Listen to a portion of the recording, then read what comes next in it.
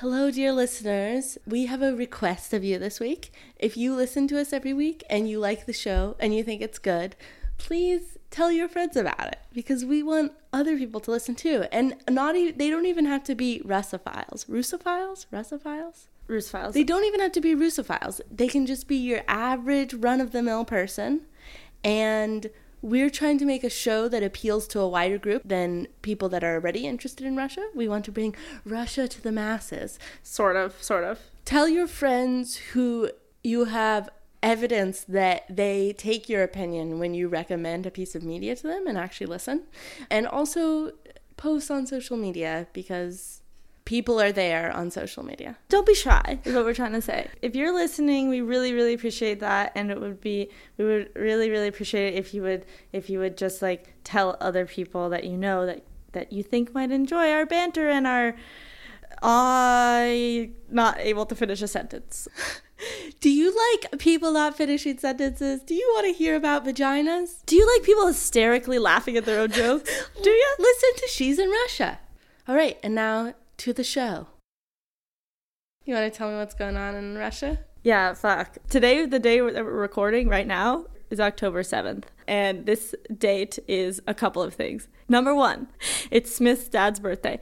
Number two, it is a day of protests all over Russia. And thirdly, it is Putin's birthday. Alexei Navalny, who, as you may or may not know, is the leading opposition figure in Russian politics at the moment. He called for these protests to be on October 7th, probably symbolically because it's Putin's birthday. So that's no coincidence.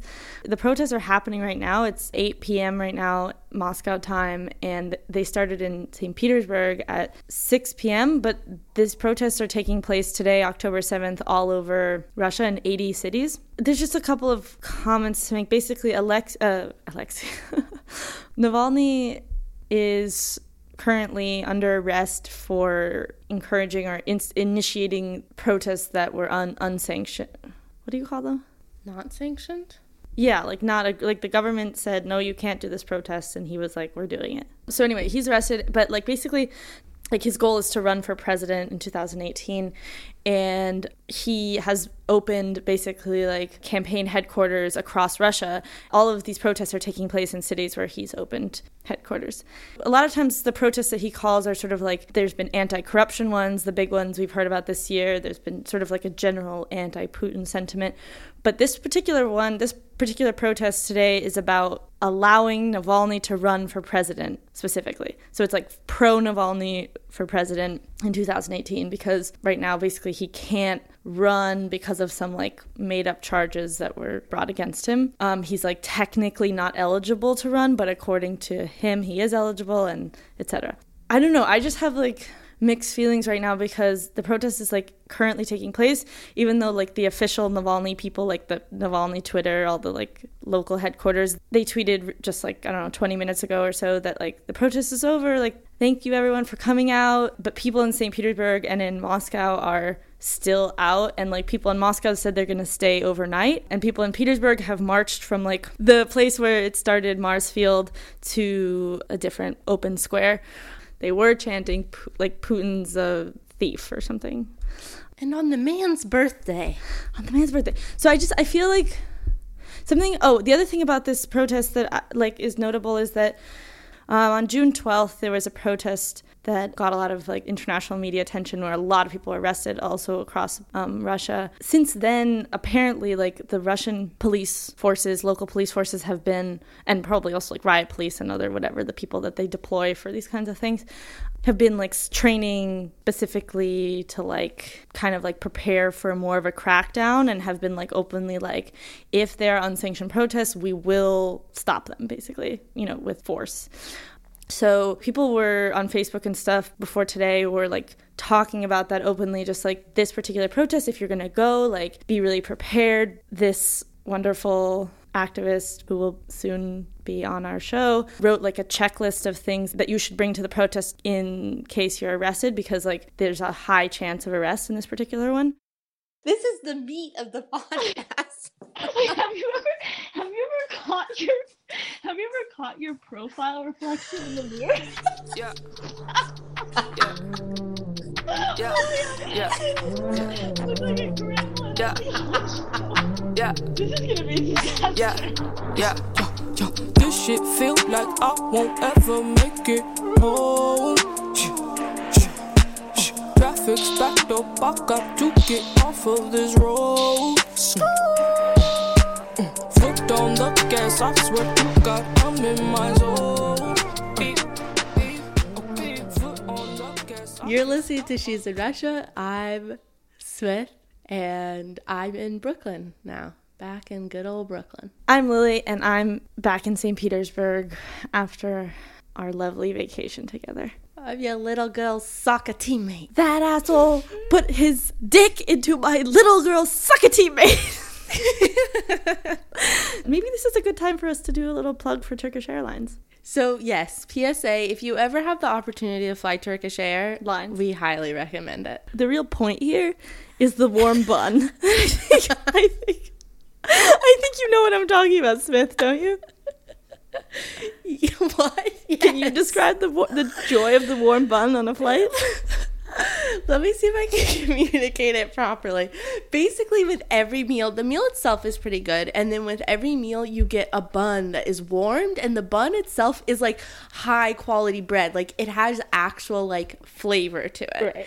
And they bring you a warm bun and then there's butter and you get to spread your butter on the warm bun and it melts. I think they do this trick in order to like the people who know the bun is coming, they don't necessarily give it to you right away, and then so the flight attendant will like serve you your hot meal. People that know the bun is coming. And like on the second flight, the person served us the hot meal, and then she just started walking away, and I was like, oh fuck, I guess no bun on this one because it's like a shorter flight or something, no warm bun.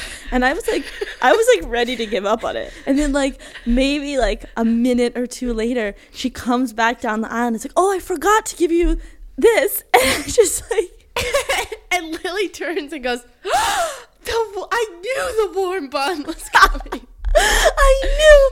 Yeah. But what I was really going to say is that a man who was sitting kind of across the aisle. So your tray comes with a butter pocket and a jam It's called pocket a packet, you idiot. to put on your warm bun. But the warm buns hadn't come yet, and I guess the man didn't know what bun was going to be coming. And so he just ate his butter plain. Wait, I have such a vivid image of that. We look across the aisle. The man is kind of hunched over his tiny little plastic butter, packet thing, and he's just scooping the butter, spooning it into his mouth. Just like... All right, so, Simidi, PSA completed. Yes. why don't you describe what we're doing? As Lily, I think, may have said earlier, we're going to focus in on the first year of Putin's presidency, and we're kind of doing a variety show with it. It's a themed variety show, and we're going to play a bunch of clips and read some articles and just try to, from those, like, piece together what the sense of him from the American standpoint was at that time. So the first thing we're going to be listening to is just a clip from ABC announcing that Putin has been elected, and this was in 2000. In Russia today, the clear winner of the Russian presidential election, Vladimir Putin, began to establish the Putin era. Vladimir Putin, the career spy, talks about establishing what he calls a dictatorship of the law, fight corrupt bureaucrats, and strengthen the central government. I feel like that pretty much sums up the entire show. They're just being like, okay, so when we think of Putin at this time in 2000, we, the media and like sort of mainstream thought, we think about him like cracking down on these corrupt oligarchs, reforming this economy that we ruined by putting Yeltsin into well, whatever. But yeah. Now I'm just going to read real quickly the opening paragraph of an article from the New York Times that was published on October 8th, 2000 by Sir John Lloyd. So this is a few months. This is like, 6 months after he was elected? Yeah. Vladimir Putin, president of Russia, looked down the gorgeous hall in the Kremlin of which he was now master. Seated before him on a muggy summer day were some 30 men who represented the better part of Russia's capitalist class. They were known as oligarchs, from the Greek-derived oligarchy, meaning rule of the few. In the Yeltsin era of the 1990s, so much power passed into their hands that the world had fit them like a glove. Putin, a diminutive man who had made lieutenant colonel in the KGB, was here to tell them that their rule was over. That kind of writing makes me want to vomit. I know. It's so ridiculous. God, all we can say is, first of all, that's from the New York Times. I don't think that much has changed. It's funny that he says diminutive. Yeah. He's short. Diminutive. I just want to talk about it. He's small but mighty. He's small, but he's now the master of his domain. Feudal kingdom. Thank you, Lloyd. Bye. Bye. Okay, so do you want to read your thing? Oh, yeah. So this is from January 2000. So this is like before he's elected. Boris Yeltsin resigned and like assigned the future presidency, basically, or like appointed Putin as his successor, yeah, kind of, on New Year's 1999. So this is just a couple of days after that happened. So that was kind of like this big shock, and that made the election happen earlier. I mean, there are a lot of things about that sort of move that was strategic. So this little shrimpy guy who no one knows, like, gets on. Oh, so there's this tradition on New Year's Eve when, like, Russians, everyone has their TV on, like, approaching midnight, which we also do because the ball drops, but they're not waiting for the ball to drop. They're waiting for the president to come on and say something. The president gives a statement every New Year's Eve. So Yeltsin comes on, resigns, and that's like a really weird emotional speech that I'm not going to get into. And then a couple days later, the New York Times publishes this article. Sounds like that's like an event, but it's obviously not. I just mean, like, that's the context of this article. And this article is called What Putin's Rule Portends for Russia. And I'm just going to skip the intro and get down to the meat of it. Mr. Sobchak, who recruited Mr. Putin to a team of economic experts when he was St. Petersburg reformist mayor in the early 1990s, said he expects Mr. Putin to follow the example of two American presidents, Theodore Roosevelt and Franklin D. Roosevelt, who amassed state power over the government and economy to shape the capitalistic system that exists today. Theodore Roosevelt took on entrenched monopolies, helped small businesses to thrive and competition to flourish. Franklin Roosevelt reworked the federal government to aid the poor, improve education, and create a less cash-prone financial system. Quote, his decisive interference in the economy during the Depression saved America, Mr. Sobchak said of Franklin Roosevelt. Quote, I think Putin has a wonderful opportunity to become for Russia what the Roosevelts are for America, and if he does this, he'll become the great president in the history of the country. Aww. They worked together. Sobchak did hire Putin, and Putin worked with him in St. Petersburg. And they're here, like in this article, just like being the only sources of information, being like, I'm going to be like the Roosevelts. All right, so let's move on to the brief Clinton period. So I feel like it's worth noting here, if people don't already know, but like Boris Yeltsin and Clinton had like a really buddy-buddy relationship. Chums.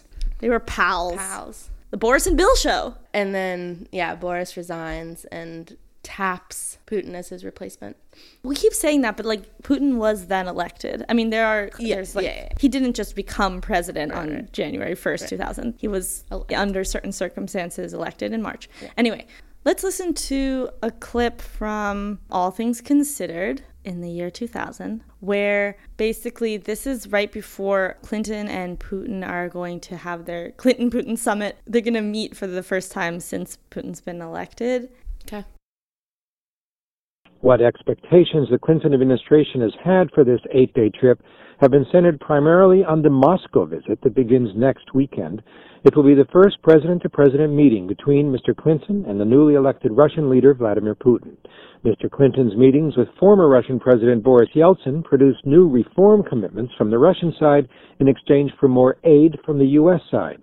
But this meeting will be different, says Michael McFaul of the Carnegie Endowment for International Peace. This is going to be the kind of endpoint to Clinton's foreign policy vis-a-vis the Russians.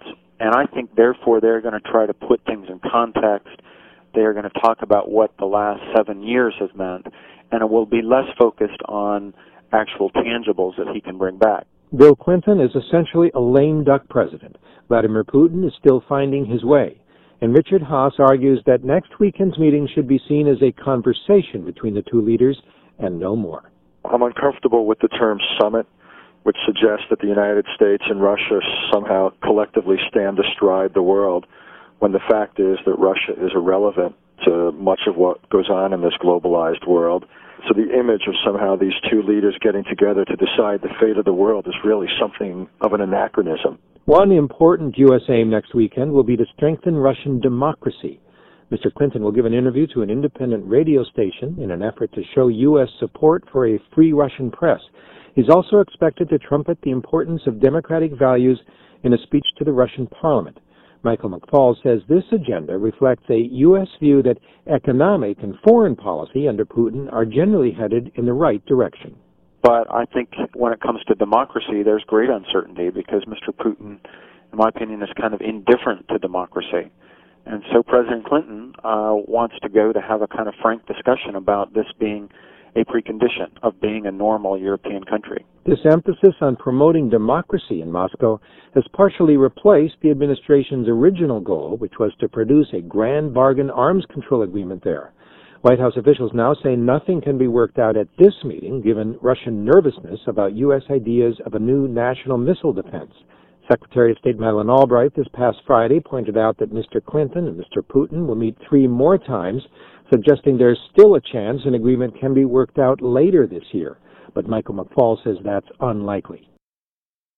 I think it's kind of worth noting that he says that, like, the first guy interviewed from Carnegie Institute or whatever says, like, Russia isn't a power player. Yeah, it's just like, well, people shouldn't think about it that way because, like, Russia's, like, irrelevant, and it's not like these two world powers are meeting, and that's, like, this old Cold War view, basically, like, of the, that's an anachronism. It's just funny because, yeah, sort of the stereotype is that, like, or the, like, basic understanding of Putin's position coming into power in 2000 is that he was, like, yeah, like, I want to make Russia a global power again. A global power, like someone who can compete with other countries. Like, he talks about that economically. Yeah, I mean, but that still isn't the case, but there's somehow, like, optically they've insinuated themselves in that position.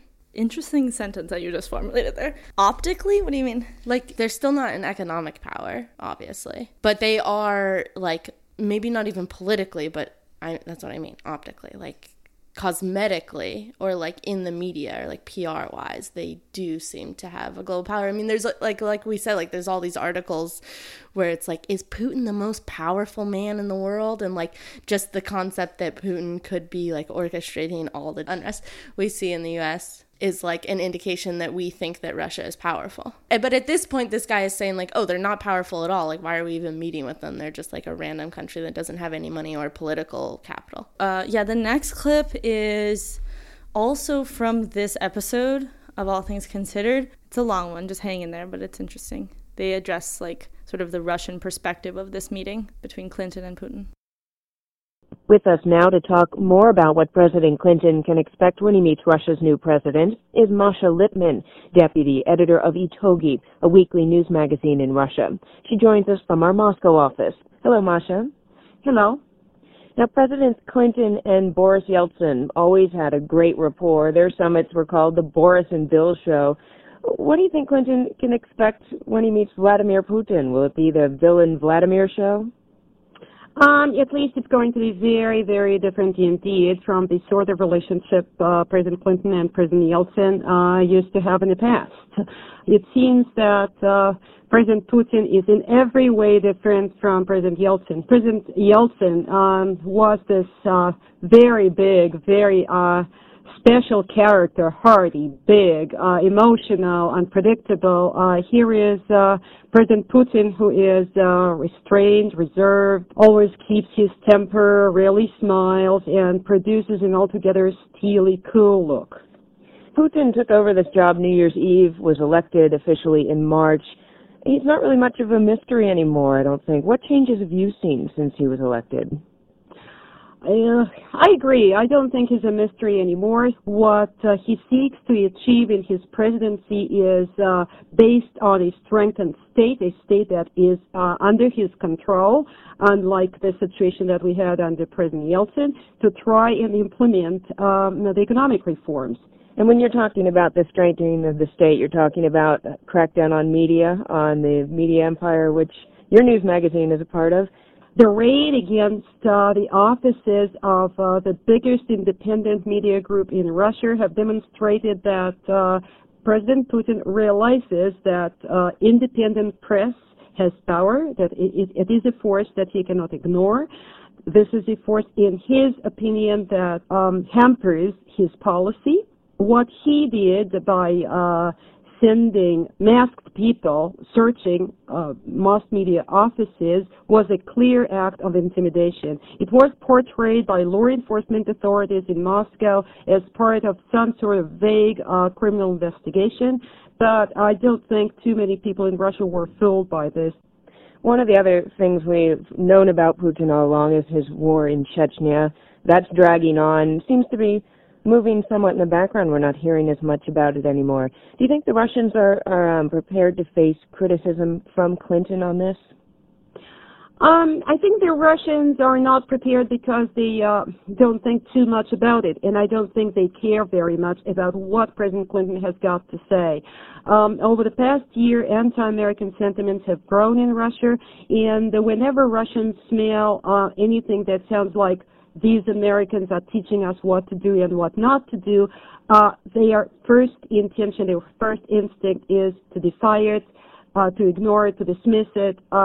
They don't care what Americans have to say. Now, President Clinton is a lame duck president right now. What does Putin hope to gain from this? I think to have a summit with the most influential leader in the world is always very important. Putin wants to send a signal, here I am, the leader of a very important, not to be ignored nation, and I am treated as an equal partner. And moreover, I think what he really cares about is investment from the West. He really seeks to create an image of Russia as a manageable, as compared to President Yeltsin's days, with the economy on the rise, a country in which it's good to invest, a country which is respected by Western leaders, which is additional reason to invest in this country. And this is the end of his interest in the West, it seems. I don't think he cares a lot if Western leaders or Western public opinion or Western press criticizes his war or criticizes his stand on human rights. So Putin wants to show that he has a manageable and controlled country. Is his crackdown on the regions a part of that? Very much so. Over the years of Yeltsin's rule, the state institutions have weakened. State functions such as combating crime and corruption, more generally law enforcement, collecting taxes, so on, have been performed very poorly. And, of course, another problem related to weakened state is that Russia's regions, of which we have 89, have generally defied the federal center, regarded it merely as a money donor, squeezing money out of the budget by hooks and crooks and barely ever paying it back. So the task to bring them back under control of Moscow, the federal center, is a justified goal. However, the way Putin is now doing this, and more importantly, people whom he entrusted with implementing this task for him, raise serious doubts and even alarm. He established an additional tier of management in the country on top of 89 regions that we already have. There will be 7 now.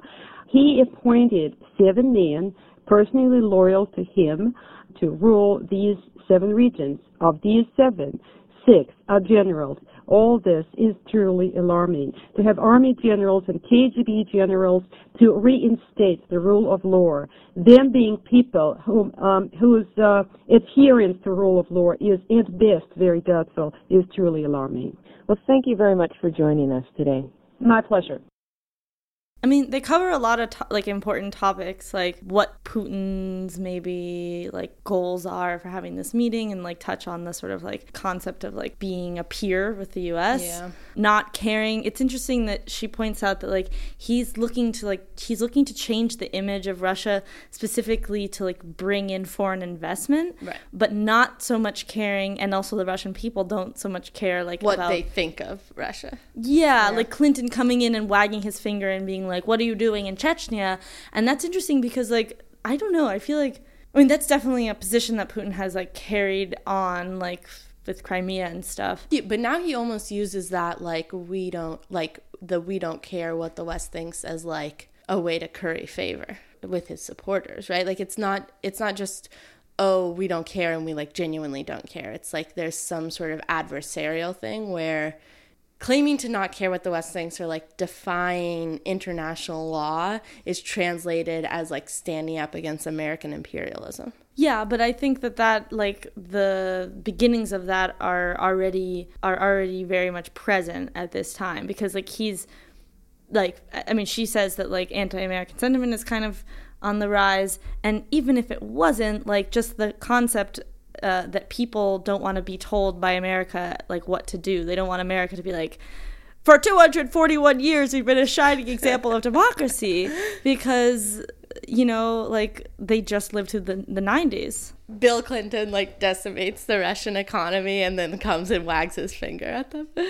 Is it not counterintuitive to think that like your image as your position on human rights is like related to your like the sort of like attractiveness of investments in your country? Aren't they related? No, they're not at all related. I think that in theory they're related, and some people might argue that they are, but I think there's probably plenty of counterexamples where America invests in countries who have horrible human rights track records. Well, I guess I'm just more thinking about like a more kind of like private investor thing, but maybe that's not what he's even talking about. Is that what people are talking about when they talk about investment? Like, I don't know how much money... Private investors. Yeah. Like, are they really trying to be like an epicenter for American business? Probably not. So yeah, maybe they more mean like countries. But. Yeah. I think this clip provides a pretty good segue to the next one, which is like this concept like, oh, Russians don't care what Americans think about like their human rights track record or the war in Chechnya, because the next clip we have is just a short thing, and it's a little bit tangential. It's from a presidential debate between Bush and Gore when they still sat down around a table for presidential debates in 2000. They make people stand now. Yeah, behind a podium. Why? Because it's probably makes for better TV. Oh my God. Yeah. And it's less communal. Like, they're sitting at the same table, like, talking to each other, you know? And now they stand at their, like, separate podiums and, like, yell puppet. No, you're a puppet. You're a puppet. I just think this was just the sort of like... It was a different time. Yeah, but it was just funny to note when we were like researching for this episode, like I sort of hadn't fully realized that like the year that Putin was elected is the same year that Bush was elected. Okay, so we're going to go ahead and listen to that one. Yeah, I'm not so sure the role of the United States is to go around the world and say this is the way it's got to be. We can help. And maybe it's just our difference in government. The way we view government. I mean, I want to empower people. I want to help people help themselves, not have government tell people what to do. I just don't think it's the role of the United States to walk into a country and say, we do it this way, so should you. And I think we can help. And I know we got to encourage democracy in the marketplaces. But take Russia, for example. We went into Russia. We said, here's some IMF money. It ended up in Viktor Chernomyrdin's pocket and others.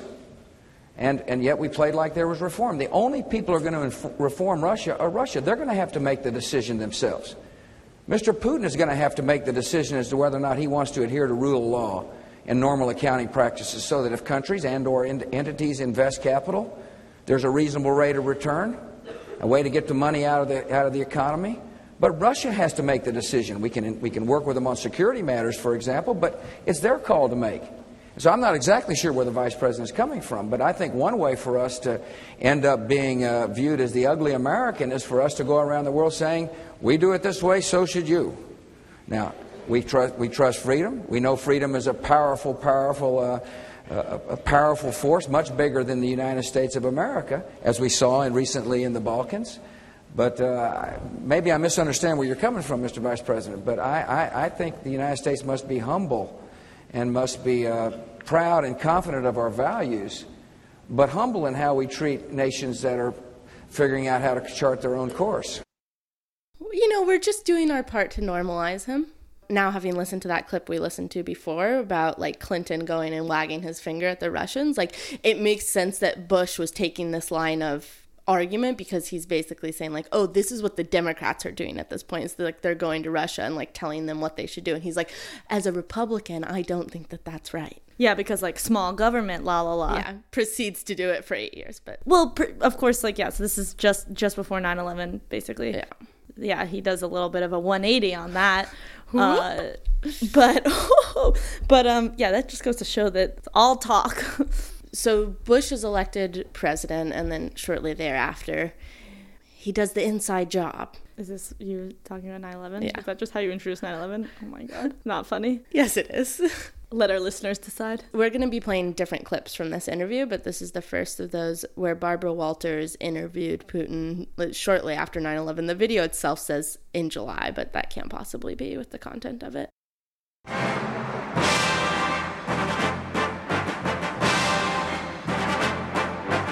The inauguration of Vladimir Putin was celebrated a year and a half ago with decidedly post-communist pomp and circumstance. He is only the second elected president of the new Russian Federation. Boris Yeltsin was the first. Putin's administration is committed to massive changes in the way Russia is governed, does business, and deals with the outside world. Putin is now one of the most powerful men in the world, but he is little known in America. He and President Bush seem to have connected with each other in ways that surprise most pundits, and may have surprised them as well.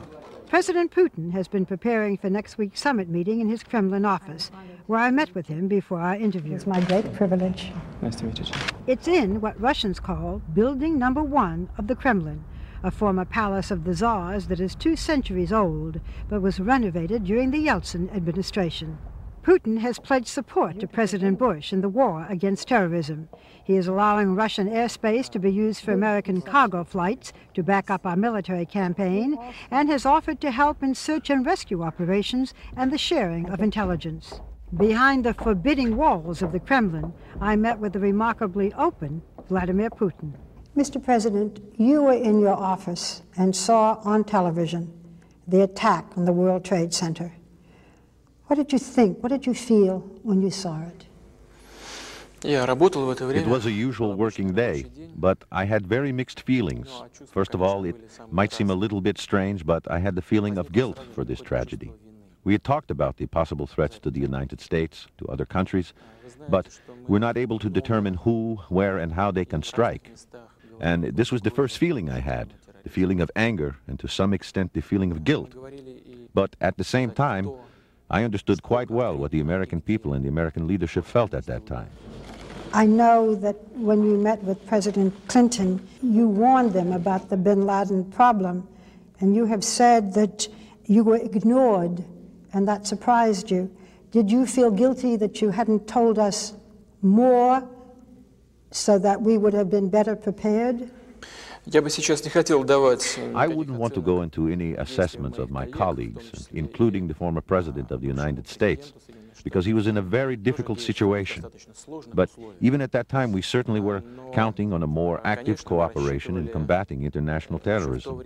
I don't know whether it would have been possible to prevent these strikes on the United States by the terrorists, but it was a pity that our special services didn't get the information on time and warn the American people and the American political leadership about the tragedy that came to pass.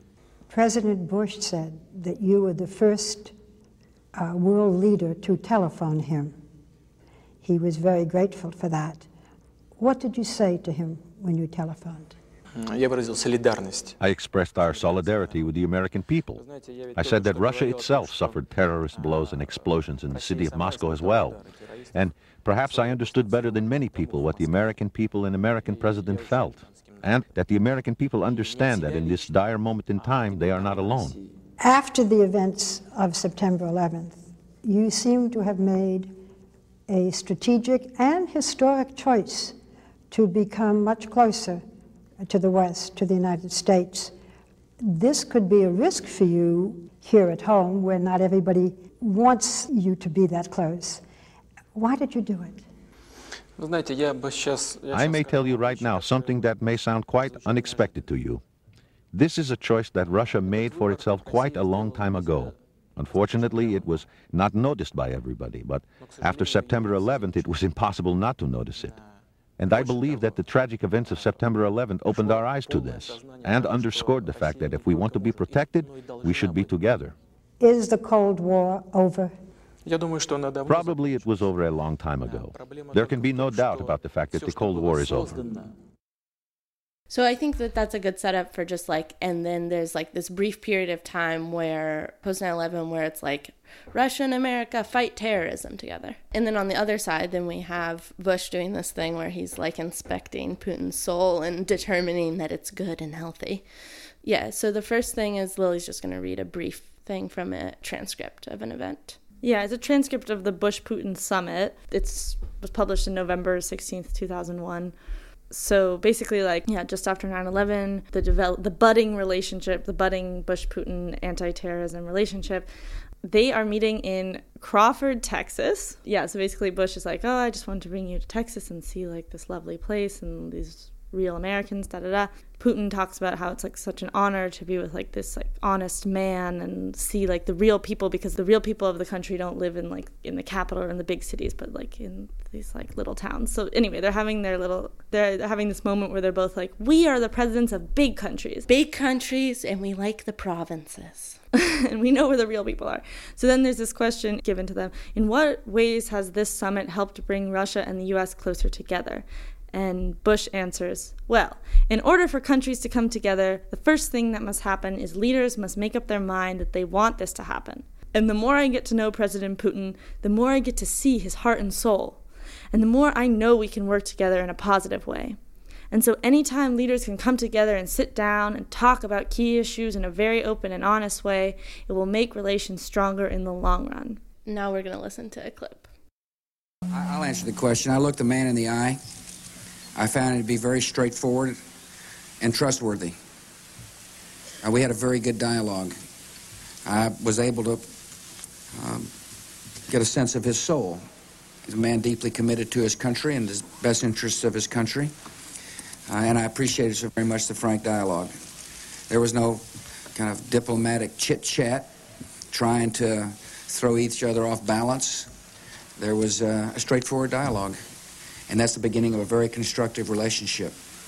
I wouldn't have invited him to my ranch if I didn't trust him.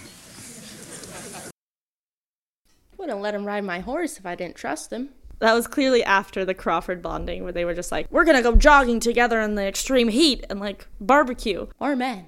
Okay, and then in the Barbara Walters interview, she actually asks Putin about this line. Because I guess even at the time, people were like, psh, that's ridiculous. It's funny that he says he's trustworthy, and, like, that's, like, the press right now, their biggest thing is he's this, like, cold, heartless, soulless KGB spy who you can't trust because he's genetically, like, good at predisposed to tricking people. Snakey. I'm a snake. All right, ready? Next week, you will meet again with President Bush. The first time you two met, President Bush said that he looked into your eyes and got, quote, a sense of your soul. Some people smiled when he said that. What do you think he saw in your soul? Well, it's difficult for me to say what he saw in my soul.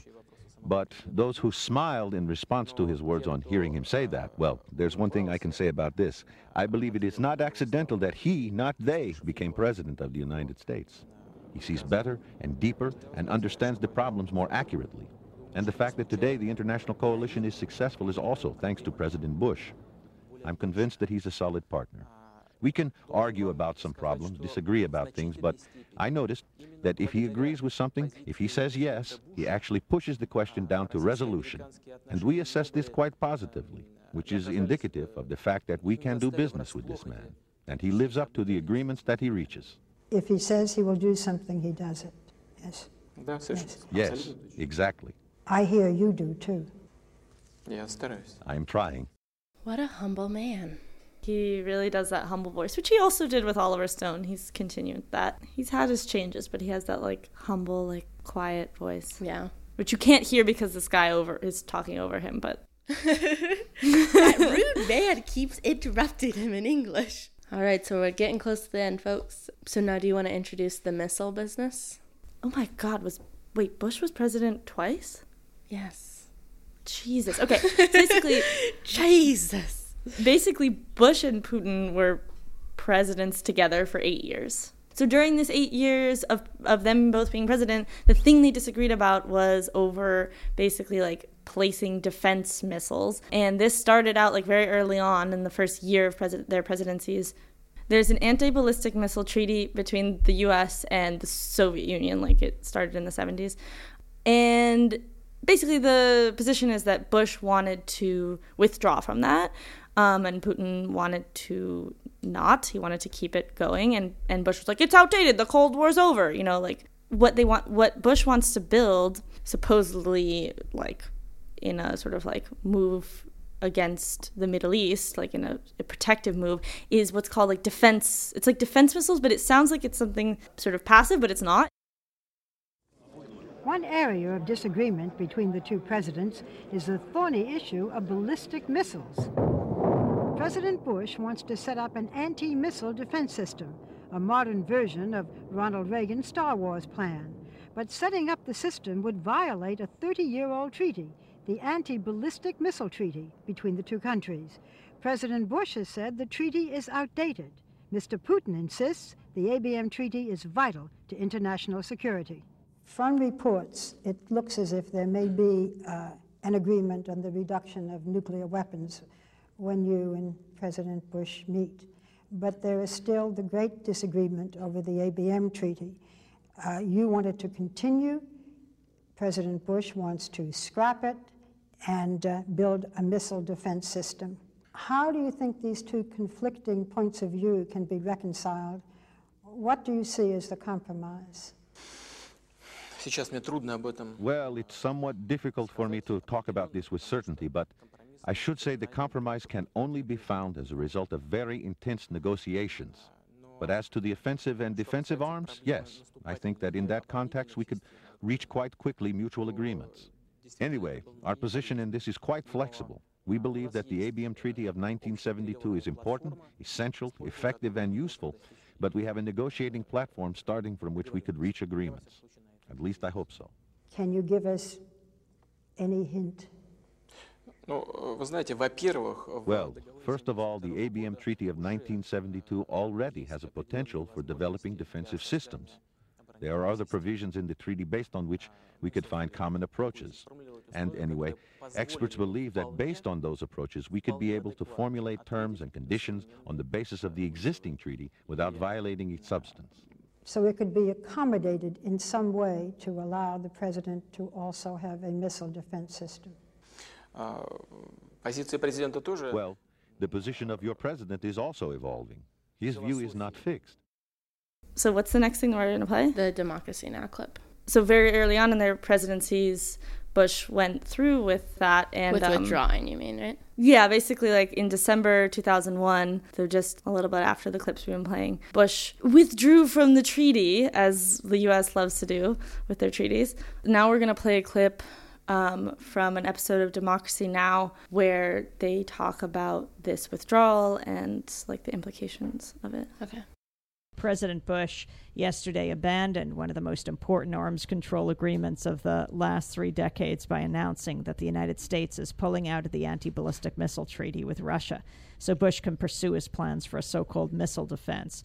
Russian President Vladimir Putin said, "We consider it a mistake," but admitted there was little Russia could do to prevent the U.S. from leaving the treaty. Bush formally notified Russia and 3 former Soviet republics that the U.S. will withdraw from the pact in 6 months after Russia insisted that the U.S. could not continue with tests for so-called missile defense without violating the treaty. It's the first time in more than half a century that the United States has renounced a major arms control agreement. The ABM Treaty, which the United States and the former Soviet Union negotiated in 1972, prohibits development, testing, and deployment of strategic missile defense systems, including components based in the air, at sea, or in space. It's based on the proposition that without missile shields, the threat of mutual annihilation prevents either country from launching an attack. Bush said the U.S. needed to leave the treaty, which he says is outdated, to build a missile shield that could protect the country from ballistic missile threats from so-called rogue states. Well, we're joined in our studio now by Bill Hartung, who's a senior fellow at the World Policy Institute and author of And Weapons for All. Welcome. to the War and Peace Report. So we have yet another addition to a long trail of broken treaties. And I'm just wondering, how are they going to sell this one to the American public? Because I've heard it characterized as trying to shoot a pencil down with a toothpick from outer space. Is this going to work? Who is it really designed for? Are the Chinese correct in saying that it's directed at them?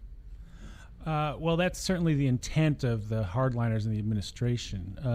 I think to call it a defense system at all is sort of a misnomer. I think really, to the extent that this thing has any purpose at all, it's to preserve U.S. dominance militarily, so that if they intervene, for example, in North Korea, and North Korea has a ballistic missile that they could fire at U.S. forces, or that could reach the U.S., which they certainly don't have now, they'd have another way to take that out. Likewise, if they wanted to coerce China over issues like the Taiwan issue, if they're maintaining thousands of nuclear weapons plus a multi-tiered missile shield at a time when China, at the moment, only has 20 long-range warheads that can reach the United States, they feel that'll give them leverage. And so I think to the extent that there's a military purpose, that's what it's about. It's not about protecting us from North Korea launching a missile and hitting Nebraska. And the thing that's amazing, though, is how little progress they've made. They had to admit under pressure from the Union of Concerned Scientists that when they do these tests, the mock warhead has a little beacon on it that emits a signal. It says, device. Here I am, here I am, here I am. And they had to admit that earlier in the year, but they said, well, but, that's only for the first phase, and then, of course, it homes in on its own. Well, it gets within 400 yards, and it's actually closer at that point to the warhead than to the decoy. So it's sort of like, if you launched a missile from Seattle and you were trying to hit something on 14th Street, so you'd guide it to about 20th or 18th Street and then say, I'll just go down 5th Avenue, it's right there. That's essentially all they've accomplished so far. So I think a lot of this really has to do with this long-term vision they have of wanting to militarize space, of wanting to get away from arms control treaties and have a more unilateral approach. So they're taking a huge risk, but they're trying to paper it over with all this rhetoric about being friendly with the Russians, and they're talking about having talks with China about this. But essentially, this has been the agenda of the right wing of the Republican Party, people like Donald Rumsfeld from the beginning. And it's yet another example where Colin Powell has had a vaguely sane idea which has been ruled out of order because he wanted to continue discussions with Russia about nuclear reductions and about maybe amending the treaty instead of just throwing it out the window. The Bush administration is really not going to have a lot of leverage because they basically are now saying agreements don't matter. Every country's just got to do what they think makes sense for their security. So it's a huge gamble that he's taken, and I think it's no mistake that he decided to do it at what he views as the height of his popularity. During this war in Afghanistan, the fact that he released the bin Laden tapes the same day that he made this decision, I think he's hoping to just kind of get through this and take the heat, and hopefully it won't be an issue when, God forbid, he tries to get reelected. Those are the voices of 2000 and 2001, folks. Goodbye now. Goodbye now. But actually, goodbye now. Is there anything else? No, I think we're good. Yeah, we don't do conclusions, right? No. So we're just gonna let those voices dangle for you. Trust me when I say nothing's in my way. That's the show. Be sure to subscribe to us on iTunes, Stitcher, etc. Follow us on Twitter and Instagram at She's in Russia. Sign up for our newsletter at she'sinrussia.com and check out our new website that our dear friend and friend of the show, Grace, made for us. And what's the difference between your friend and the friend of the show? We will see you next week.